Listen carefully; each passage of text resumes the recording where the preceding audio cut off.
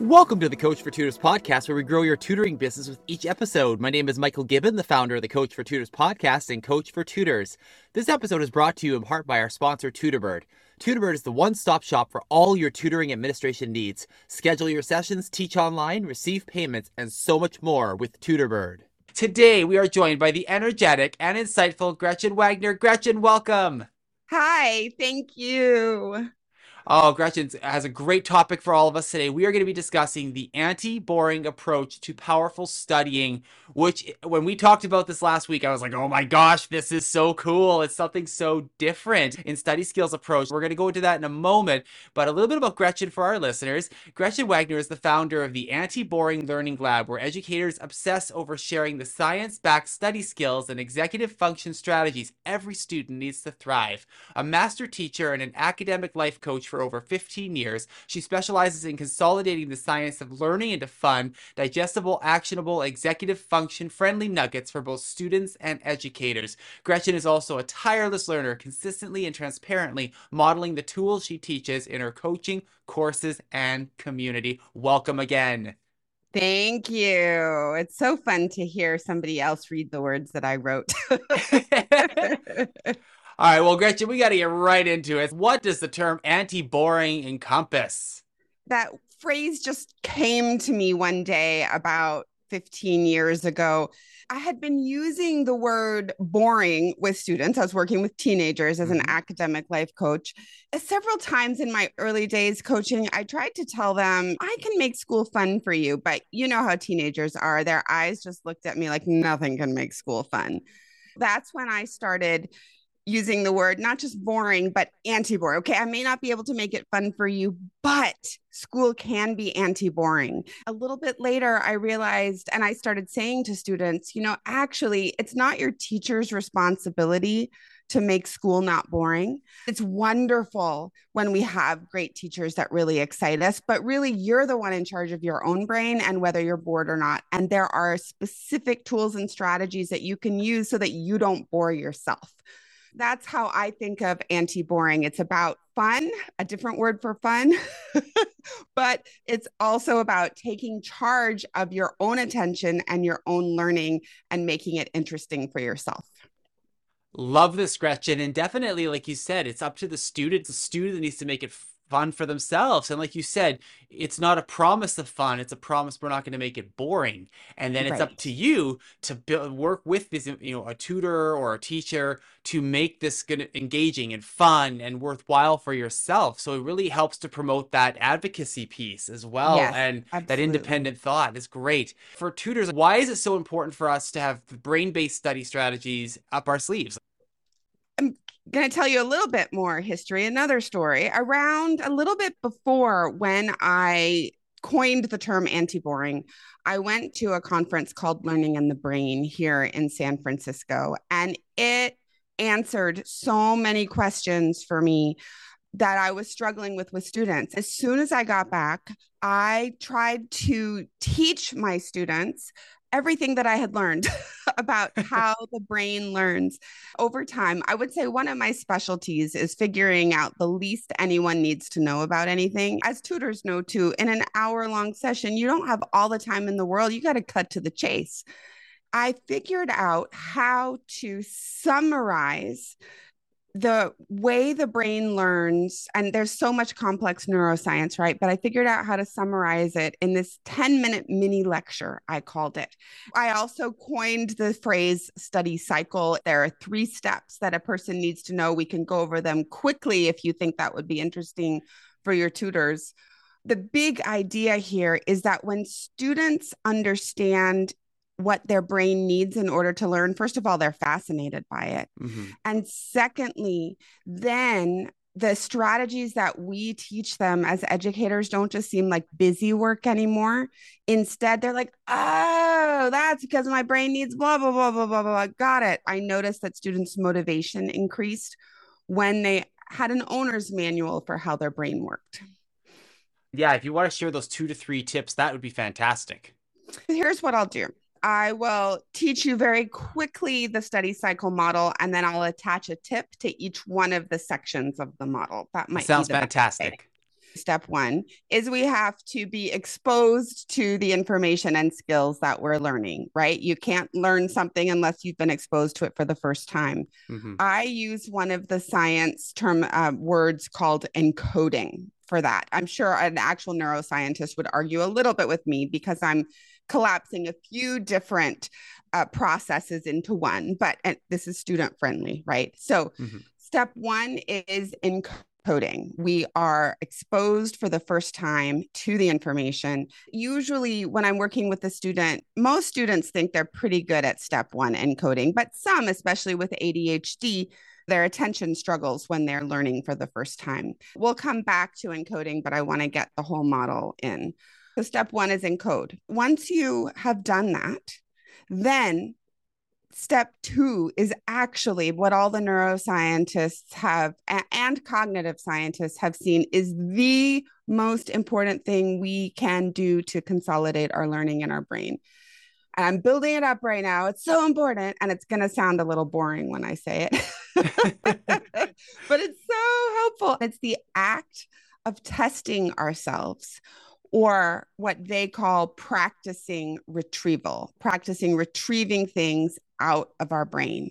Now, when most students study, and even I would say in many tutoring sessions, this is the case too, they just spend time encoding, reteaching. But really, when a student learns for themselves to say, what? I need to not look at my notes. I need to not be listening to my tutor or my teacher. I need to be willing to make some mistakes right now and to actually test myself to see what I know and what I don't know. That act is the most important act we can do.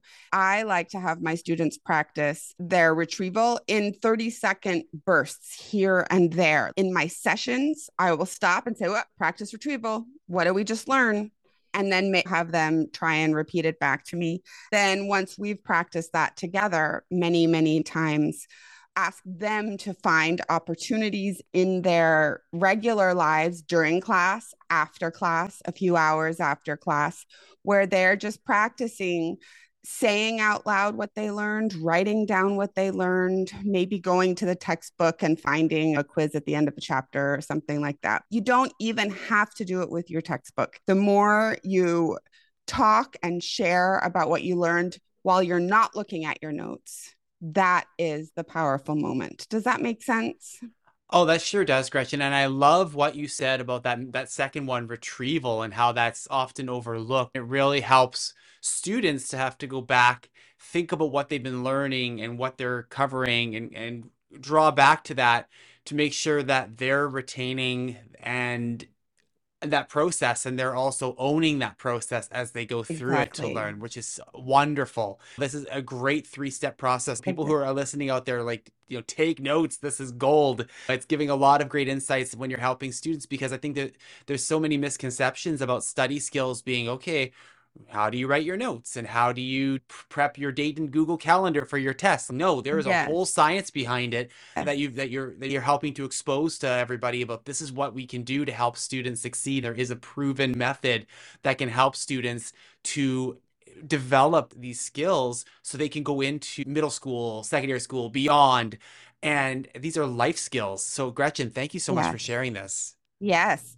And I want to quiz you really quickly. What is the first step and the second step? You don't look at your notes either, Michael. I don't have any notes for this. Encode Oh, and good. retrieve, not Very good. reteach. Very good. Very good. Very good. Woo! Step number three, briefly, then, is we're back to the encode side of the study cycle. Anything we didn't know or didn't fully integrate in a new way, encoding in a new way. And I find that this is where students also really struggle, because they're like, there aren't any new ways. You just got to go back and reread your textbook or you reread your notes. There's nothing new you can do.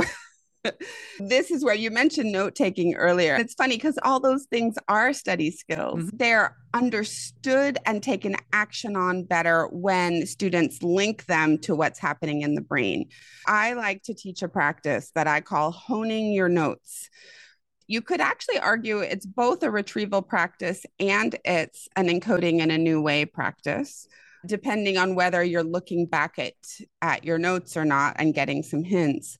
But it's consolidating everything you've learned onto one page. All of my educators who work through all of my micro credentials in the Anti-Boring Learning Lab, I ask them at the end of the micro credential to hone their notes onto one page. We're constantly practicing this process. There are all kinds of tips and tricks for how to do that in interesting and anti-boring ways. But just for you all today, just to say, to ask a student, even during a tutoring session, to give them a whiteboard and to say, okay, I want you to take a moment and everything I taught you today about how to do the Pythagorean theorem or whatever, get it down on one page.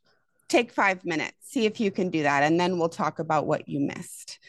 And that can just be a really powerful way to consolidate the information that we are learning and to give us some new visual strategies. Because if you're putting it on one page, you also have to think about, how do I lay it out? What's the most important? What's bigger? What's smaller? What goes on the left side? What goes on the right side? And that makes it a lot easier for your brain to grab the information when you're actually in a testing environment.